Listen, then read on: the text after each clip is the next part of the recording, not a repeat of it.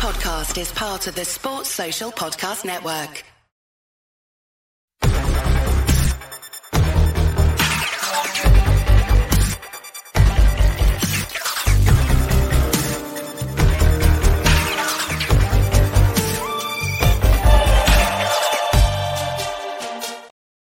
Hello and welcome to Monday night's Rangers Rabble Podcast. It is the phone-in, and I'm joined tonight by Wilf and Ian. Gents, how we doing? Fine. Ian? Just glad it's cooler down here. Exactly. I know it's been a nice couple of days, but I think it's to come back at the weekend. As you can see on the top left, we have got a new sponsor. We are sponsored again by the great Zenith Coins. Use code RR25 at zenithcoins.com for 25% off your order. Your club treasured. Delighted to be back linked with Zenith. Gents, sorry, Robert, I've cut across you. Zenith coin stuff is absolutely fabulous. I've got a few other coins here. I've got the individual Rangers coin. I've got their the collection that they did. I think there's still a few of them left. It's stunning stuff. Absolutely brilliant. So it's well worth it. And I just wish I could have got 25% off when I bought mine, but I didn't. It was before they sponsored this. So, but yeah, it's really good stuff. Really good stuff. A glowing endorsement, that Wilf. Brilliant. So listen, as always, we want to get you guys involved tonight. You'll see the banner across the bottom when the phone lines are open. 0141 628 7237. A few talking points to pick up on. I know if you listen to the Patreon stuff and the Daily Show, you'll have heard the guys going on about a few of these topics this morning, but we'll delve in a little bit deeper and obviously delve into your points as well. I think, well, for only one place really to start, it's the Dessers deal. Looks like it's firmly in motion. Rumours that a medical's taking place today or going to take place today, and an announcement in the next few days. Is that one you saw sort of coming back in the limelight? Because it seemed to fade away a wee bit after the Lammers announcement. Yeah, Dessers seemed to be a kind of almost a certainty, and then it just disappeared. Like I say, we signed Lammers, and we brought in Sima, and it just seemed to die away. I mean, there was talk of Cremonese wanting stupid money for him, which obviously they're trying to make the money back. They've just been relegated. They obviously want to make a few quid back. But as is with negotiation, they started higher than they want. We've started a lot lower than we were prepared to pay. We appear to have met somewhere in the middle. I've heard rumours of about €5 million, which is about £4.2 million, and not $3.5 million, as Martin said in the Daily Rabble. I don't know where he's getting his money changed, but I'd quite like to be changing the money where he's changing his. But yeah, they're reckoning about just over $4 million. Which is less than I thought we'd pay for a starting number 9, to be perfectly honest. But it also leaves the way open to continue to do business with Feyenoord as well. Yeah, listen, we'll come on to the Danilo deal at some point, but I just want to carry on with yourself, Ian. In terms of Dessers, do you see this as obviously Sima coming in as well? Do you see this maybe as in a change of formation from Michael Beale? What have you seen of the boy, and what do you think we're going to get from him? Just looking at some of the people in the chat, they're already saying that he's actually now officially signed. Nothing on the club socials at that. I've had a little look. I can't see anything yet. I know there's a few there that are saying it. I know everyone looks at his stats and it's like, he didn't do that well last year in Italy, but he played for one of the worst teams in Serie A, so you're not going to get that many chances. I mean, he kind of, not single-handedly, no, obviously they're a decent team, but when Feyenoord went to the Conference League final, he was banging in the goals. I'm not going to judge the man until I've seen him play for us. I think he's the type of striker. He's obviously number one for Beale. This is Beale's number one choice. He's been after him all the way through. He's not given up. He's got him. I think he suits the style, or the hopefully he suits the style of play that Beale's going to bring in next year. So I think give him time. Let him have a look. I know we're not very good at the giving players time. Let's not forget his first proper game, which isn't a pre-season friendly, is going to be on a plastic pitch. So that's not a great start. But I think hopefully I'm hoping he's going to be one hell of a player. And I think I'm looking forward to the Feyenoord Dessers more than the Cremonese Dessers. Yeah, listen, I saw a nice wee compilation of his stuff at Feyenoord, and I must say it was a bit more impressive than what I'd seen previous. Well, at 28 years old, is this more of a finished article, or can Michael Beale get more out of this guy? I think, but at 28, the manager can always get more out of him, otherwise he wouldn't be trying to sign him. He'll be looking for, as Ian says, the Feyenoord version. We were looking for the 14 goals in Europe version as opposed to the 6 goals in Serie A version of Cyril Dessers. But 28, you've got to think you know what you're getting. You're not really going to. I mean, I equate it to Fashion Sakala. I mean, I've been banging on about Sakala shooting for the last year, saying you can train him, and the people's going back to me saying, look, he's mid-20s. If you haven't got it now, you're not going to have it. So Dessers is exactly the same. He's older than that. So what he's got is what he's got, and that's what you're stuck with. But I mean, the manager obviously sees something in him, and if you think back to January, Michael Beale said, look, there's a player I've got my eye on, and he's not available till the summer. I think it's probably Cyril Dessers, because he's tried so hard to get this guy. You know, he's been over to Italy a few times to actually speak to him. He's actually really trying to get. So far, so good. He's done some good business so far. So hopefully it works. It'll be interesting to see if we also bring in Danilo, though, because I was expecting the manager to spend somewhere in the region of 7 or 8 million on a striker. Now, if he's getting Dessers for 4 or 4.5, that leaves a few quid to bring in Danilo, which would leave us top heavy up front. But if you think back to the last couple of seasons, the problem we've had is it hasn't been the starting 11. It's been the bench has been a bit weak. So, you know, if we bring in Dessers, that goes over the line. We bring in Danilo. There's talk of Panzo coming in as well. Obviously, the Cervantes thing's expected any day. So if we bring in those players in addition to what we've got, we're going to have a great starting lineup, and the bench is going to be an awful lot stronger than it was, which is what cost us, because with 5 substitutes, you know, we need to have a strong bench and we can rotate players. It's not like you've got your starting 11 and you're burning them out because you've got nobody to replace them with. No, that's not a point well made. I think you're touching on a good few points there, Wilf, which I'll come back to the fees, etc. in a moment, Ian. But I do want to, you mentioned him as well in your first breath, Danilo. It's another big name, really, on the continent. A big price tag as well. A Brazilian, which, you know, Walter and Ali, I love Brazilian as well. We will, you know, I'm sure the fans will be really excited to see this boy get over the line. But as Wilf says, that's 3 strikers in for relatively good fees, and Danilo could be sort of the benchmark, really. I think it will slow down a little bit with Danilo. I think we might still bring him in, but I think you'll find it's not going to be the big push to get him quickly. He might go through the transfer window possibly, because as Will said, we are going to be a bit top heavy, so there's going to have to be people to go out as well. Otherwise, we're going to end up with 7 or 8 strikers up there. So it's a matter of who's going to go before we bring him in, I think. And top of that list is probably Cholak, because I don't think if Beale wants to play a big pressing game, then Cholak doesn't suit that. He's your penalty box hunting type striker. And sadly, because he is one of the happiest men on the planet, I also think that might be time up for Sakala, which will devastate my boy. He loves Sakala.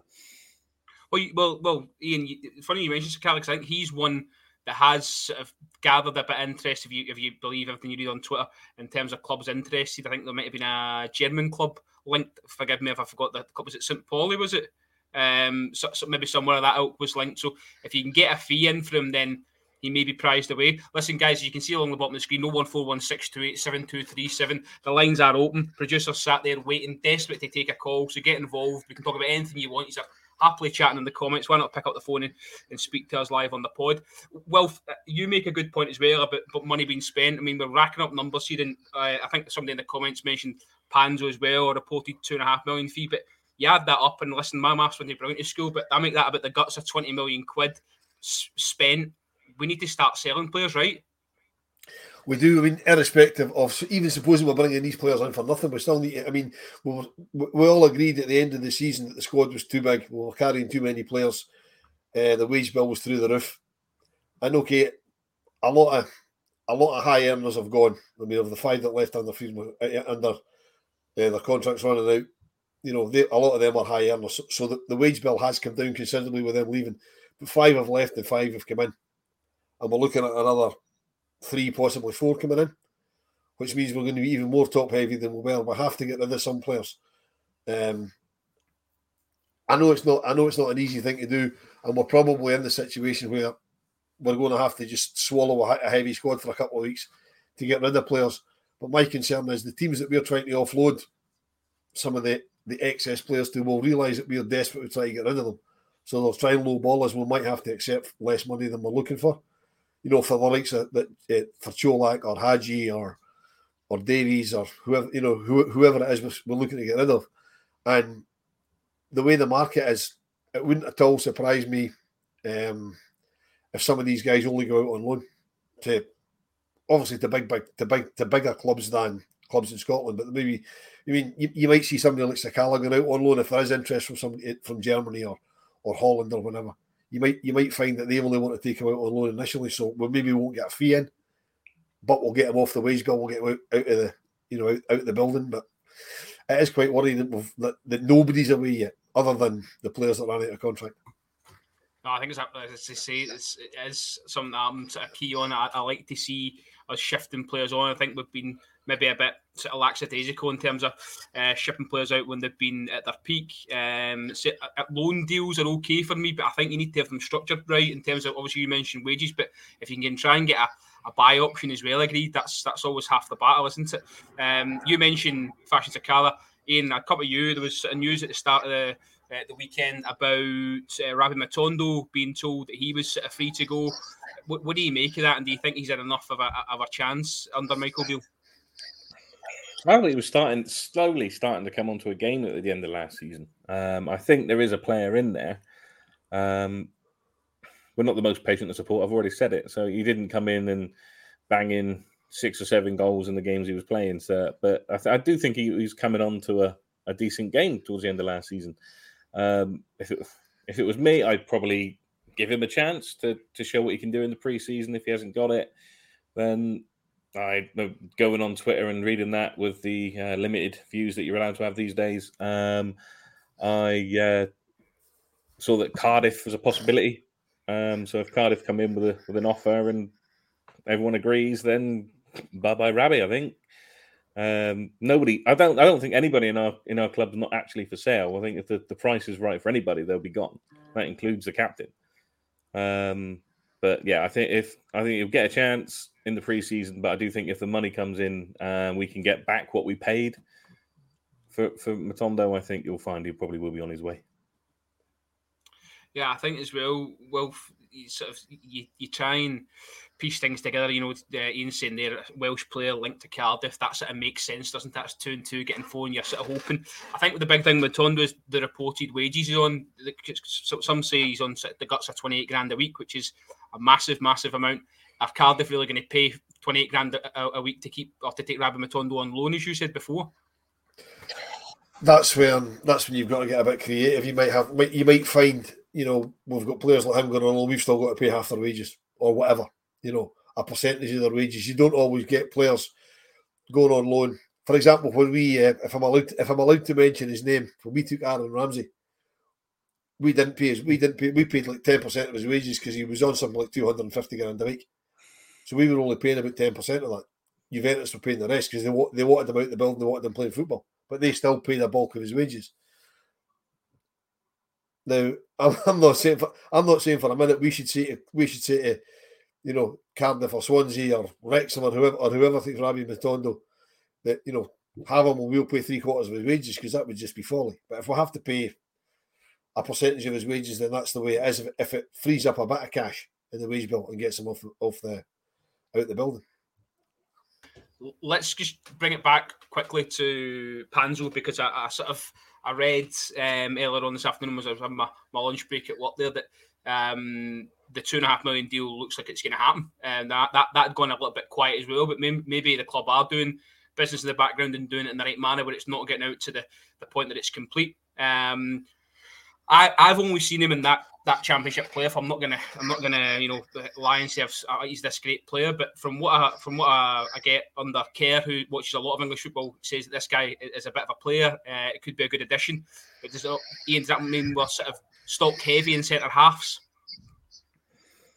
Again, it's another one where we're going to. I mean, we've got obviously the players we've already got. We've added in Sterling, who can play at centre back.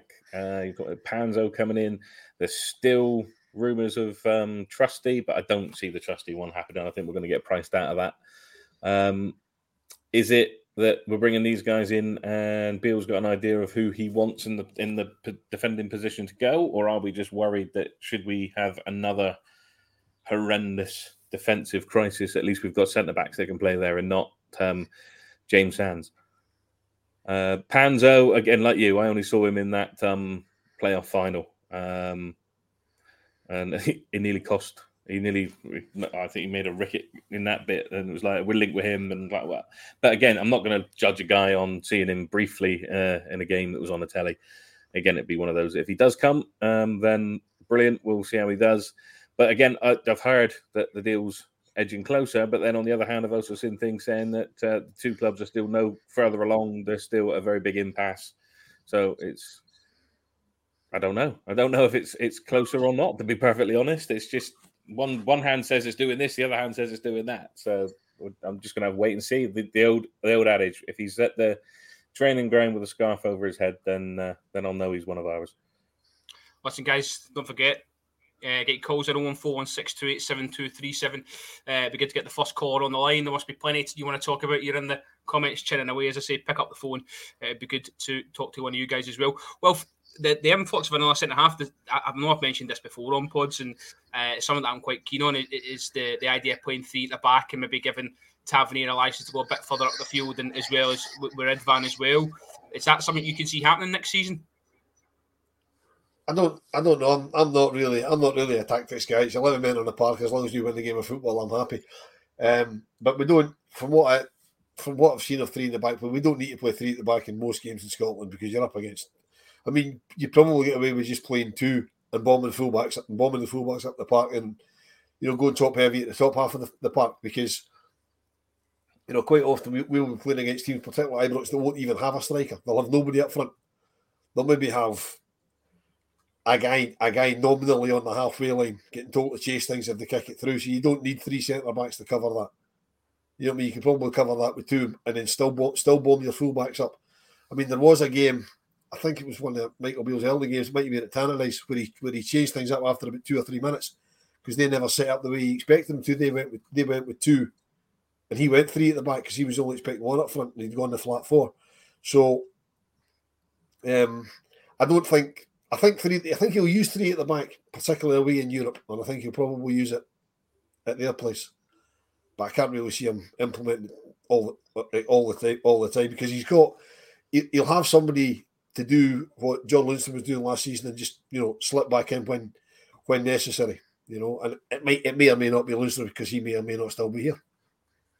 I think that's a great point Douglas makes. This could feed into the fact that is Goldson going to be fit for the qualifiers, and obviously Suter with a wee scare when he was away with the national team. So it probably is in Michael Beale's back of his mind. Make sure he's got plenty of cover. We don't want what happened to his at the start of last season, like Ian mentioned. Just the comment before, I don't know who said it. Forgive me, but obviously again, rumour today, Calvin Bassey, that is not surely could be on his way to Brighton. A reported fee between 15 and 20 million. Now, there was loads and loads of debate about this sell-on clause. Well, if I'll come back to you, because I know you spoke about it on the group chat as well. Forgive me if I'm wrong here, but I believe it's a percentage of profit, not from the transfer fee. Is that right? We don't know because it was never said. They just said there was a sell-on fee, but 90% of these sell-on fees are on profit. So if Ajax are selling them for what's been reported, then there won't be a profit. They'll take a hit on it of, I don't know, 2 or 3 million. So there won't be a sell-on. But depending on how it's structured, we may well get a percentage of what Ajax get as a percentage if Brighton sell them on. Because Ajax will definitely put up, if they're selling them at that, Ajax will definitely put in a sell-on percentage. We might still be entitled to a percentage of that when he moves from Brighton. That's the sort of thing we don't know, and we probably won't know until that happens. But I'd be very, very surprised if we got a percentage of whatever Ajax sell to Brighton for, because they're losing money on the deal already. So they wouldn't want to be in a position where they lose even more money because they've got to give us a fair chunk of it. So I think it's probably just on profit, because I'd be horrified if we accepted a sell-on clause on a player that we moved out, and the sell-on clause meant it cost us money. I'd be horrified at that. Well, listen, I think that the key is here, Ian, is, we just hope he goes and plays well, because we think we all had a soft spot for him, the big man, and I'm quite shocked that he's leaving Holland so soon. I thought maybe he'd stay another season or two, but I don't watch a lot of Eredivisie, but comments are saying that Ajax have had a poor season, and he's been made the scapegoat. Yeah, there's a lot of it coming out of Holland, that a lot of bashing. And they're obviously not getting the player that we had. I'm with Gallant though. If Brighton bring him in and they want to loan him out, I'll gladly take him back. I love Big Shirley; he was mental.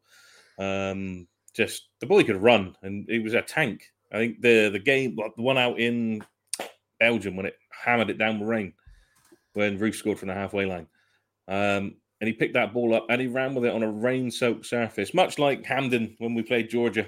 He just picked that ball up and run, and that ball was too scared to get stuck in the mud. It just carried on going because he was busting through. I loved him. I thought he was great, and I was gutted when he left us. So even if there was a small, tiny smidge that we could get him back on loan, I would look into it. But good luck to him if he goes to Brighton.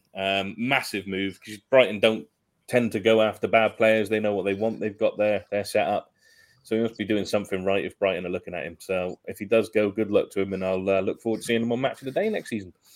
I could possibly link up with Malik Tillman as well. So, Robert, instead of a sell-on clause, if Brighton are quite happy with Big Shirley, and there is negotiation to be done, I'd quite happily just keep Seema. Just say, don't bother weighing us in with a percentage of what you're giving Ajax.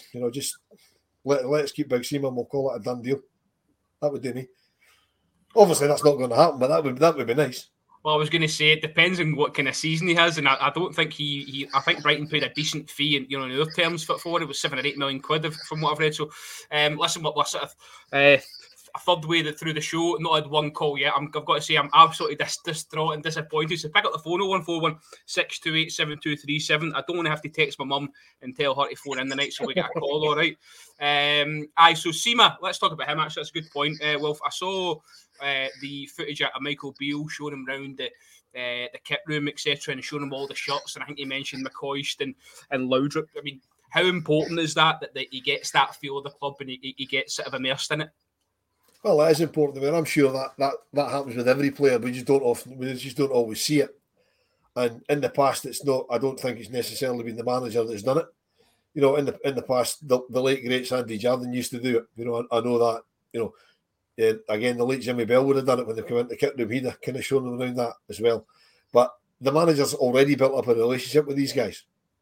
Because his Rangers TV interview he did over the weekend, which I watched earlier. He's known some of these guys since they've been kids, coming through academies and keeping an eye on them for the last 3 or 4 years. So he's got a relationship with some. He said way back that you'd see the relationships between him and the players, and he's obviously sold the club to them. He's sold them what Rangers is. Now we all know what it is. These guys don't. We're just another football club to them. But they've come in. They're all saying the right things.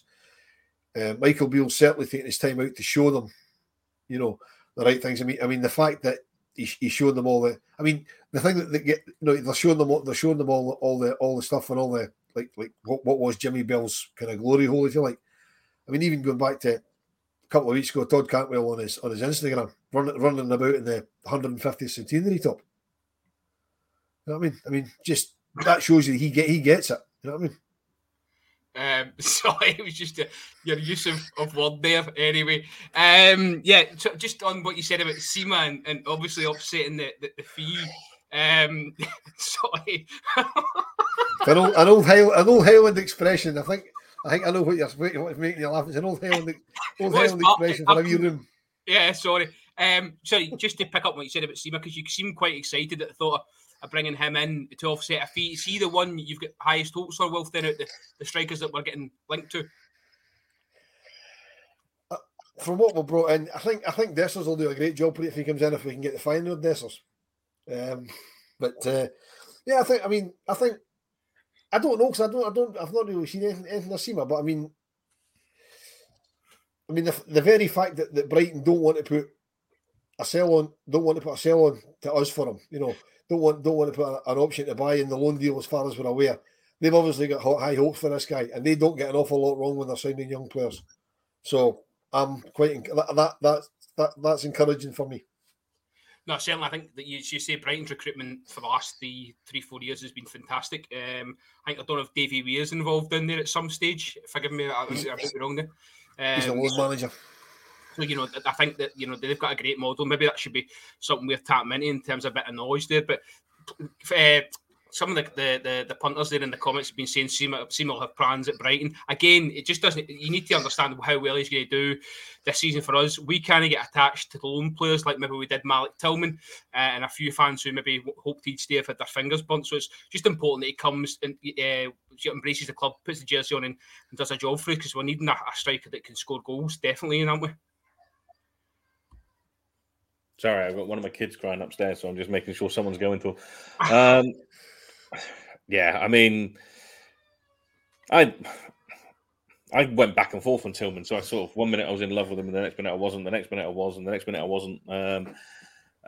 Unlike Stu, who was all in for Tillman, and only for him not to come. So I don't remember Seema from the game against Prague. I really don't. I know he got man of the match. I don't really tend to worry too much about the opposition. Yeah, Gallant's quite right. We shouldn't get attached to loan players, but we will. And at the end of the season, we bring him in, and then he won't come, because he'll be like, yeah, you can go into the Brighton first team. And if you've got a chance of making money and getting your game time down in the EPL, you're going to do it, much like these lot heading off to Saudi, like our former manager. But I'm hoping he comes in and he does well. The trouble is, we don't know enough about these players to know where they're going to fit into this system, or what system he's going to play. I can see people saying Seema's not going to start before Dowell, and people are saying, well, Seema's going to start on one side and Dowell will start on the other. So it's very difficult until we get to this first pre-season game, Wilf, to see how we're going to look and how we're going to set up. But even the pre-season games won't tell you everything, because I'd be expecting to see about 400 different formations in the first two games alone, because he's got to try things. If you can't try it pre-season, when can you? I mean, for Seema, it might actually be in our favour that we don't have an obligation to buy or an ability to buy clause in, because he's, as somebody pointed out, I think it was CGM pointed out in the comments, he's got 2 years left to run on his deal. So by the time his loan's up, he's got a year to go. So if he does really, really well with us, and he likes it, he enjoys it, and he's not like Malik Tillman, he doesn't mind getting kicked up and down the park, because I think that's what was wrong with Tillman. He just didn't fancy Scottish football, and you can't blame the man for that. Then we could possibly get him. He could maybe push through a move on his own, because he'll only have a year left. And if he says to Brighton, look, whatever happens, I'm coming back to Rangers, whether it's next summer or the summer after my contract runs out, they might be okay to deal with to get money for him, rather than losing for nothing. But we don't know that. I mean, he might come and he might be a complete car crash. We just have absolutely no idea.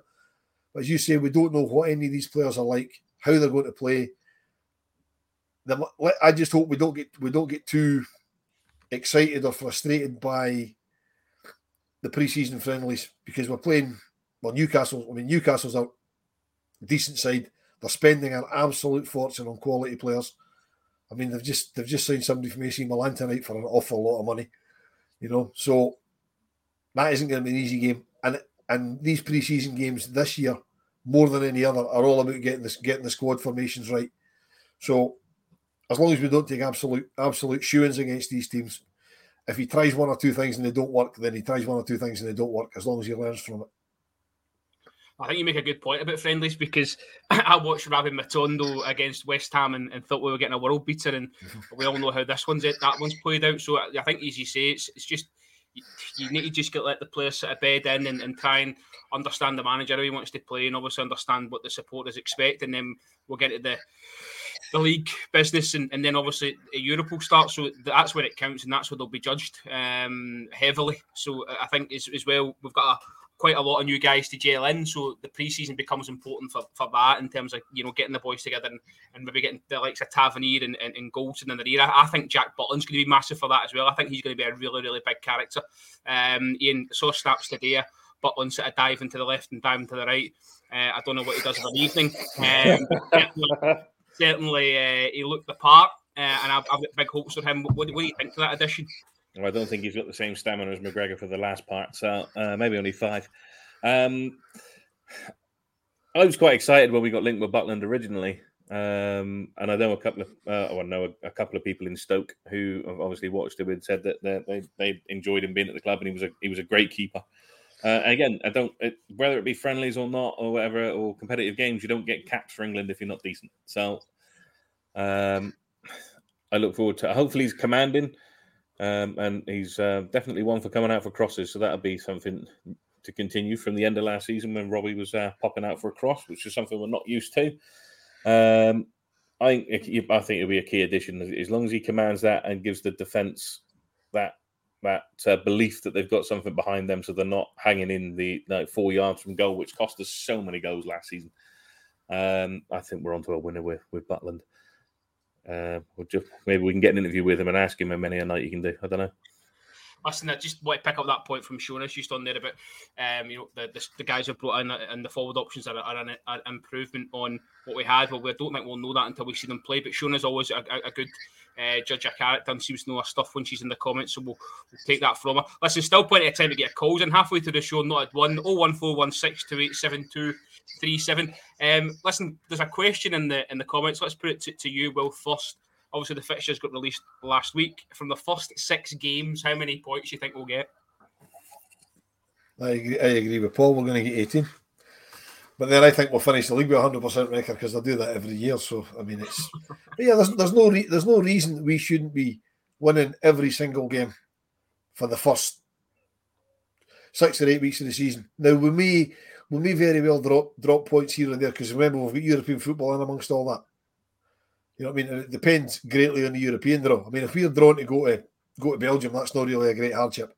But if we're going to play Dnipro in Slovenia, then that's a bit more of a challenging trip. You know what I mean? So it just kind of depends. It also depends what we're in the European ties are, because we've potentially got a European qualifier just before we play Celtic. Now, if that's at home, that's fine. It's just another home game. But again, that could be away. That could be at Marseille. It could be. It could be anyone, really. You know what I mean? So that's probably going to have a bearing on it. But I would expect us to win at least the first, to answer the question, the first 6 league games. Because the first Old Firm games at Ibrox, I'd expect us. Well, we have to win the first Old Firm game. There's absolutely no ifs, buts, or maybes about that, because we have to put that marker down. You know, I mean, I'm hoping that my old friends up here will do us a favour second game of the season and get something off them, because they'll. As soon as they start dropping points, the Sharks will be out and Declan will be in the car park. You know what I mean? So by the time they play us, they could be in all sorts of crisis. Well, Ian, let me change the question slightly for you then, so we get a bit of a different answer. If we don't get 18 points, but the points that we've dropped have been to Celtic and another, so not just a defeat to Celtic, maybe a draw somewhere else along the line, is Michael Beale under pressure after 6 matches? Yeah. Simple answer. Yes, he is. You can, like Wilf says, it's Ibrox that first Old Firm game, so we have to win that. There's no ifs, buts, or maybes about it. I mean, if it's Celtic Park and you drop points, or you come out with a draw, you like, all right, it's their place.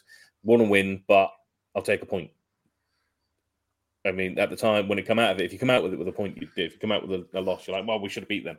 But at home, we have to beat them, and we should not be dropping points to anyone else but them in the first few weeks of the season. If you could kind of accept it because they're on the same level, just about. Change of manager, new manager bounce for them. But the other teams that we've got in the lead up to that, we shouldn't be dropping points to any of them. Listen, the season's not even kicked off yet, and I've won a trophy. There you go. Brilliant. Listen, I just asked the questions, trying to keep the conversation going. If you want to ask a different question, CGM, pick up the phone, 01416287237, and give us your opinion. Listen, Rob, sorry to cut across you again. While you're on the subject of winning trophies, somebody's going to win a trophy on Sunday because we've got the final of the Rabble quiz on Sunday. So don't forget to tune in for that, folks. 8 o'clock on Sunday. The questions are absolutely magnificent because I know, because I've written them. So 8 o'clock on Sunday, you'll see somebody else winning a trophy. One of our esteemed fathers. I robbed myself out of that quiz. I robbed myself. I didn't need Martin to rob me. I did it to myself. Just to come back to, obviously, we discussed sort of briefly, player exits, and one that won't go away is Yanis Hadji. I know there's been some ridiculous links to Aberdeen. I'm going to ignore that for the time being. But today, I linked to Serie A, Lecce, the latest club to be interested in Yanis Hadji. Well, surely he is one of the most sellable assets in the squad, right? Without question. I mean, he's been out for what seems like a lifetime. He's been out for 15 or 16 months. So that's unfortunate for him, and that is probably the reason we're looking to move him on. Now, since we've signed him, we've always been told that Galatasaray love him to bits, and they would take him for a lot of money in a heartbeat. So if that's true, and the likes of Lecce are in for him, then that's great for us, because then let's get a bidding war started and let's move him on for as much as we can get. Because much as I'd like to keep Yanis Hadji, looking at the players we're bringing in, he's not going to get a start. And he's at the age, especially after being out for so long, he'll be wanting to play football. He's got an international career to worry about. So I think he'll grudgingly move on as well if we get the right deal for him, but it's got to be the right club for him. And we can't afford any sentimentality. There's going to be players moving out in the next 3 or 4 weeks that a lot of the support are going to go, fuck it, I kept him. But we can't afford sentimentality. We're all gushing, or most of us are gushing over the people we're bringing in. We just have to accept that there's going to be some players we don't want to lose that we're going to lose. No, Will's totally right there, but I think you've got to agree that Hadji, with a couple of others, are the ones you'd probably get decent money for, right? Yeah, you get decent money for. Like Will says, if another team come in and Galera, the small team from Turkey, are serious about their interest in bringing him over, then yeah, let Lecce make a bid, then bring them into the table and start that bidding war and get as much from as we possibly can. I know the Heart and Hand boys, David Egger particularly, was a massive fan of Hadji, and he said that we would never lose money on this deal no matter what happened. So I'm true to agree with it. I think he's a massive talent.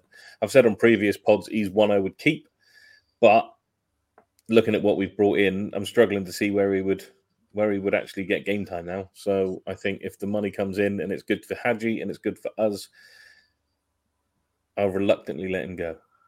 Not that it's up to me. I mean, I can tell Bill and turn blue in the face that I know we're keeping him. He's the boss. He's going to just get rid of him. He don't care what I think.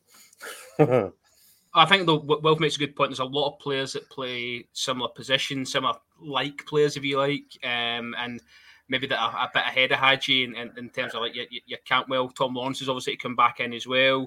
So it does make it difficult for Yanis. I don't think he was brilliant towards the back end of last season. I know he got his goal and it was a lovely moment for him, etc. And maybe a full pre-season is what he needs. But I think he's definitely the one that won't go away. He keeps getting linked to a whole host of clubs in the continent. I think Celta Vigo we've spoke about here on as well. So if we can get a bid in what, that's certainly one we can get some money out of.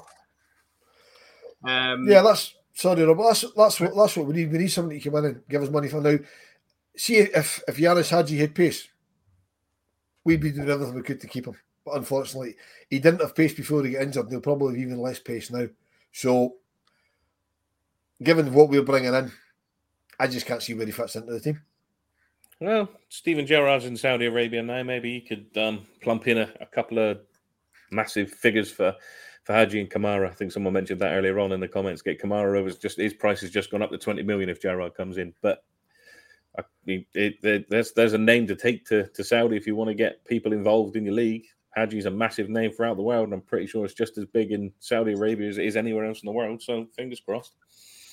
It's a good point, Ian. I think, the Saudi money, if anyone wants to talk about that, 01416287237. We know some Saudi money is coming into the Scottish game for a player that I can't remember his name off the top of my head, but certainly, we wouldn't mind one of our players getting linked there for a nice sum as well. I wanted to come back to, pardon me, the net spend and sort of, are we going to need to bring in any more players after we do get Dessers over the line and Danilo? Cifuentes obviously is one that I don't know if he's going to come this summer or we're going to have to wait till December. Panzo, another couple of million quid. Where do we start funding deals if we need to get any more in, Wilf?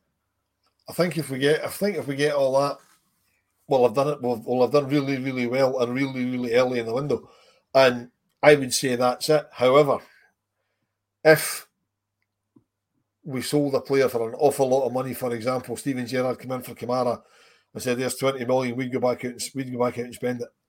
And also, if we get past the first European game, I could see us spending more money, because getting past that third qualifying round gets us a £5 million parachute payment, even if we lose that and don't go into the Champions League.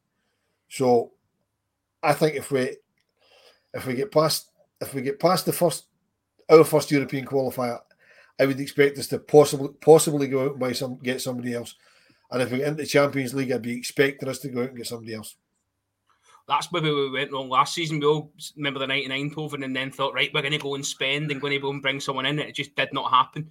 That's exactly where it went wrong. Because if you think back to the manager's comments after the game, Giovanni Van Bronckhorst was interviewed after the game in Eindhoven, and the way he was talking, he was looking to bring somebody in, and it just didn't happen for whatever reason. So, and that cost us, because we ended up with no centre halves and with all sorts of defensive issues. So, yeah, I would expect us to strengthen further if we get into the Champions League.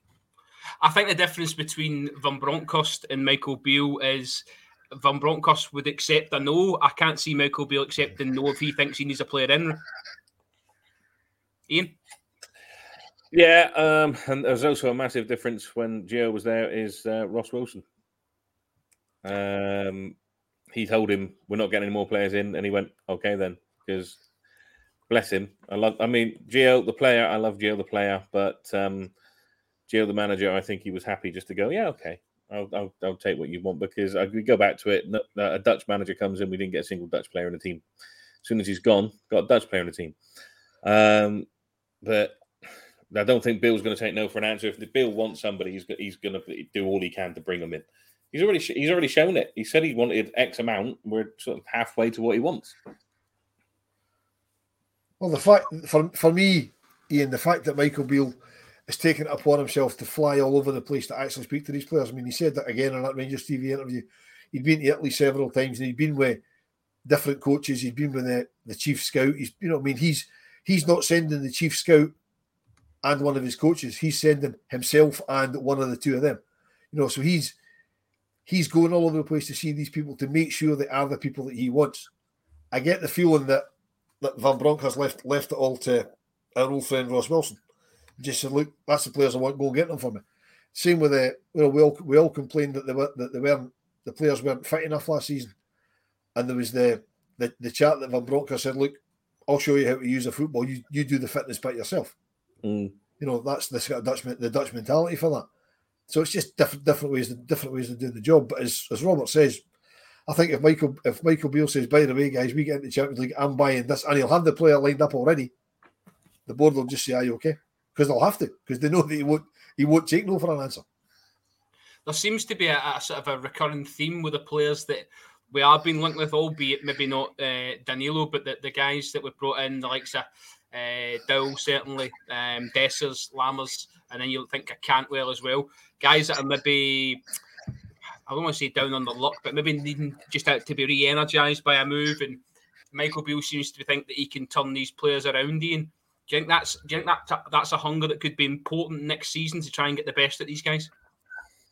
It's the little touches with Beale, because Beale, like Wilf was saying, he goes to see him and he talks to them, and there's been a few that have said that the manager actually taking the time to speak to them is what's a huge part of the reason of why they've come to the club. Some of them have lost their way. and now it's about turning around and making them and putting them in the public eye again and giving the best that they can. I think they're the perfect club to do that. You know, with likelihood of winning pretty much most games in Scotland, you've got European football to go with it. What better place to rekindle yourself? I think it's massive for them, and I look forward to every single one of them as a whole, as a unit, turning their careers around as one and firing us all the way to 56. Awesome. That'd be absolutely fantastic. That's what we all want. Well, if I know you do frequent the B team now and again, these deals we're doing, these players we're bringing in, how with the lack outgoings as well, so that the squad is still quite large and getting bigger by the day. Where does it leave you if you're the likes of Leon King, Alec Lowry, Zach Lovelace even? Where does it leave your head?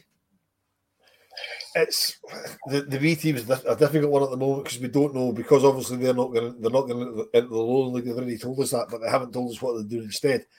I mean, there is chat about going back to best v best, but if they're doing that, it has to be structured. It has to be some sort of mildly competitive best v best where we play a block of teams home and away, rather than, well, this week we're going to Manchester United, next week we're going to Liverpool, we've got Brighton coming to us, we've got this happening. We need something a bit more structured. These guys need to be playing upwards of 30 games a season. We can't just be SPFL Trust Trophy and Glasgow Cup. I mean, even the Glasgow Cup's in 18s. So it's difficult to say where these guys are. I think you'll find that one or two of them will go out on loan, but they'll have to go out on loan at a decent level. And the problem with that is getting teams to take them. I mean, if you, for example, and I'm not saying for a minute I want them to go out on loan, but for example, if you're putting Alex Lowry out on loan, you'd either need to put him abroad or into a team at least mid-table in the Scottish Premiership. And I can't see a Hearts or an Aberdeen or something like that, really taking Alex Lowry to develop him for us. I just can't see that.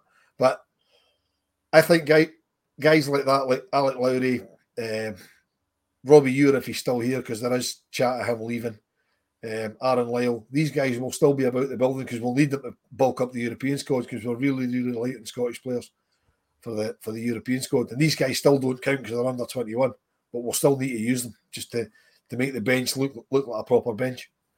So, but until the B teams, what the B teams do is formalise, it's difficult to say what's going to happen to any of these guys. But yeah, it must be a worry for them in their heads. But I know at the moment there's 5 or 6 in training with the first team. Now that'll be again to bulk up the numbers because the international players are still away.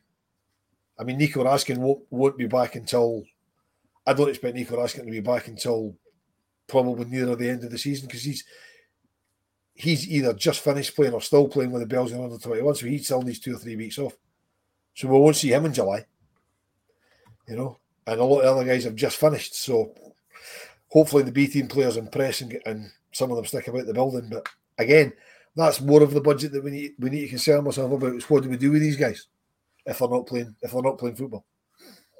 Well, I think I don't know if I've heard this on this podcast or another, but the difficulty is even if you do loan them out, in fact, it might have been you, Wilf, that actually said this. There's no guarantee someone plays them.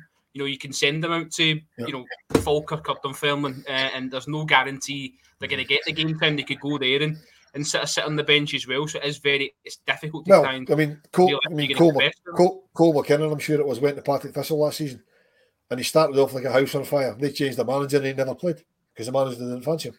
You know what I mean? So complete waste of time. Tony Weston came up here to Cove Rangers. They changed the manager. Paul Hartley didn't play him. You know what I mean? So it's horses for courses. It's a very, very difficult one when you put players on loan. It's the same if we loan a player in. There's nothing to say that we're going to play Seema. No, we'll have made Brighton no guarantees. No, well, just like he's not going to make us any guarantees of getting 25 a season, but we're all praying that he does. Listen, there's no calls. No one seems to be picking up that phone. But if we've got 15 minutes left. 01416287237. Make a point. We'd love to hear from you tonight. At least get one through the door. I want to come to obviously the anniversary of the goalie's passing. I think it was 1 year yesterday. Somebody who was massive character for me growing up watching Rangers. Like I can't say enough good things about him. And I know, Wilf, you've had the pleasure of being in his company, etc. But I just wanted to sort of, mark that and maybe have a wee chat about things you remember from him and maybe games that have stood out for you. For me, my memories of the goalie. I mean, obviously the games speak for himself. I mean, that save from Van Hooijdonk. I mean, I've watched that back a million times. I've still got no idea how he saved it. I've asked him how he saved it. He's got no idea how he saved it. You know, it's just some of the saves he had is absolutely I mean, as I said on the Daily Rabble this morning, if you go back to his first game, or one of his first games, we played Hearts at Tynecastle, and we'd just signed him from Hibs, and everybody's, what we doing buying a goalkeeper from Hibs? And Hearts player, it might have been Scott Crabbe or something like that, hits a shot from absolutely nowhere, and the goalie leaves it because he thinks it's going over, and it nestles in the top bin.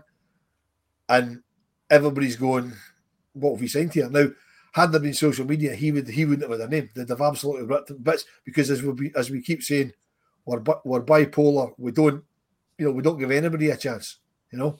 But he came back from that, and he came back from that big time, and he realised he'd made the mistake, and he made sure it didn't happen again.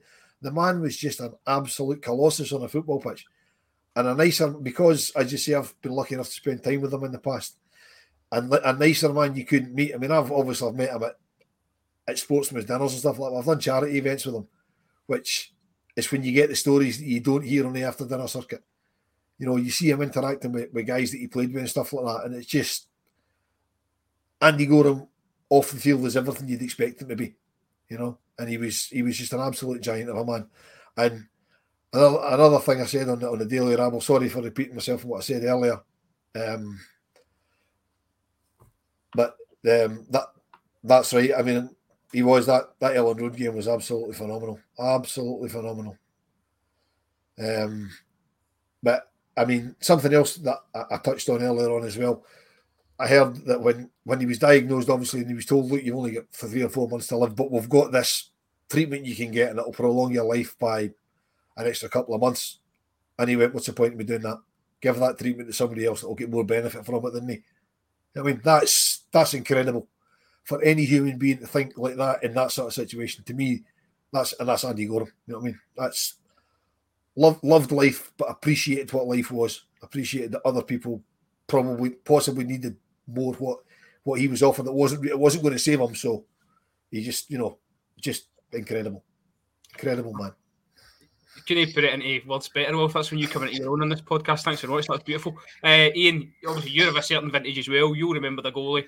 Any standouts for you? Oh, hold on a minute. Whoa. We've got a phone call, gentlemen. Could you believe it? 52 minutes on the clock. Connor's waiting. Connor, how you doing, big man? I know too bad, gents, yourselves. Smashing. Listen, delighted you're joining us. What's your point for the chaps?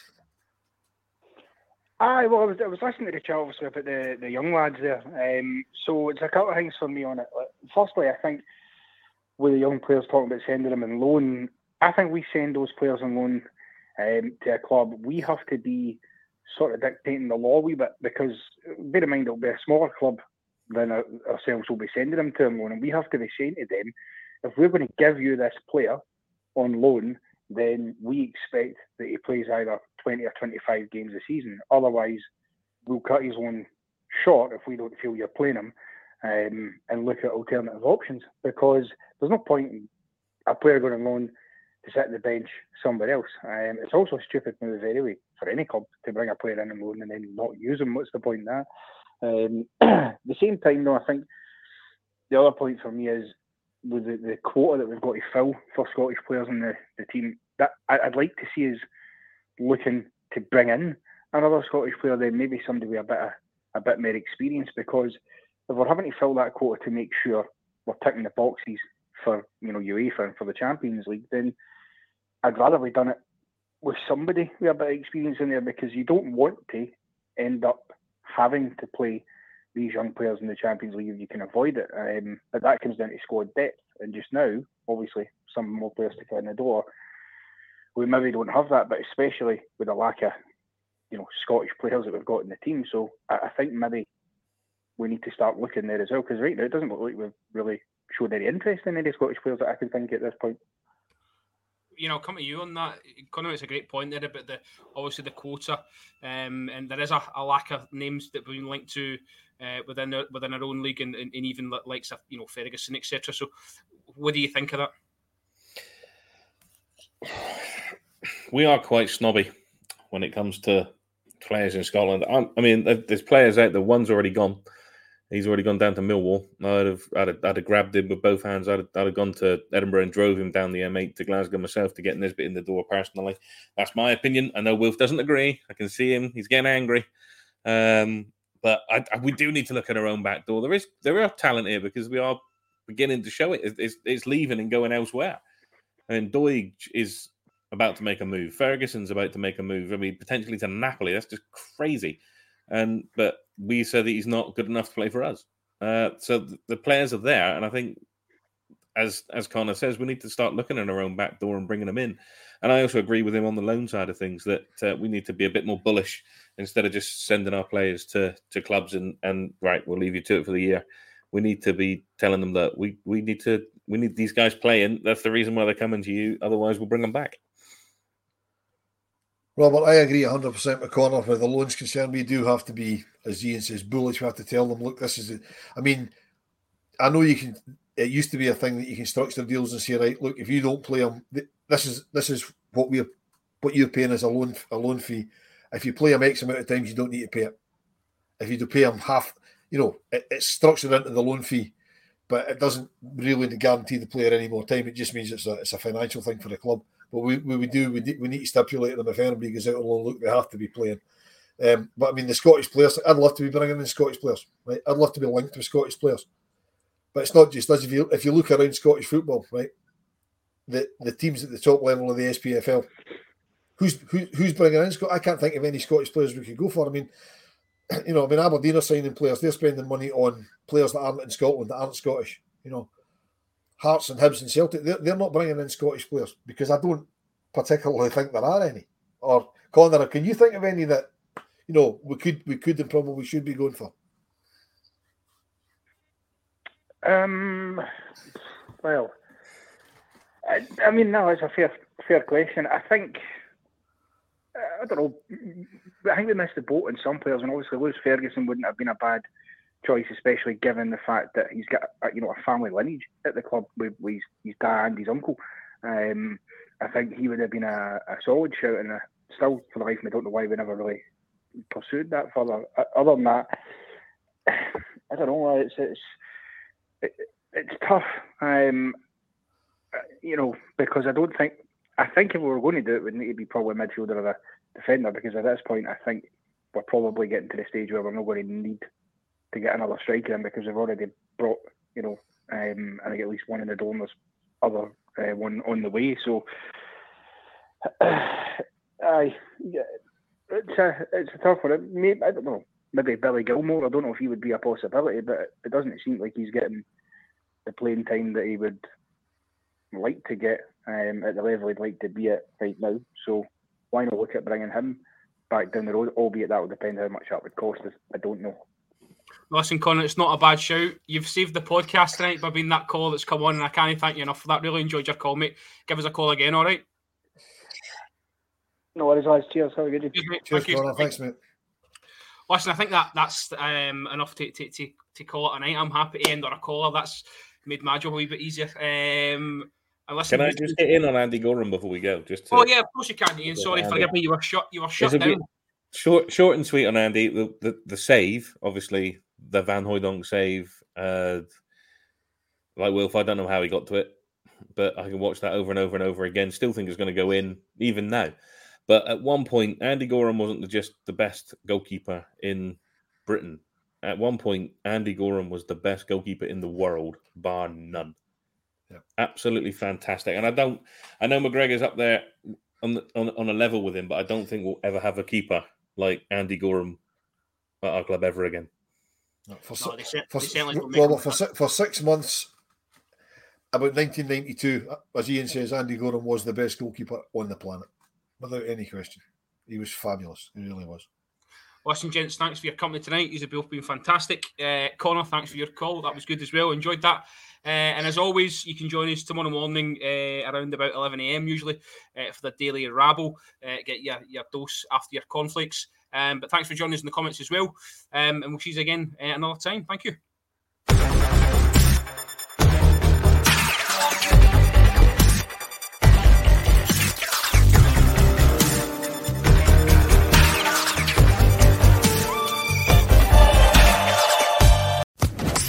Social Podcast Network.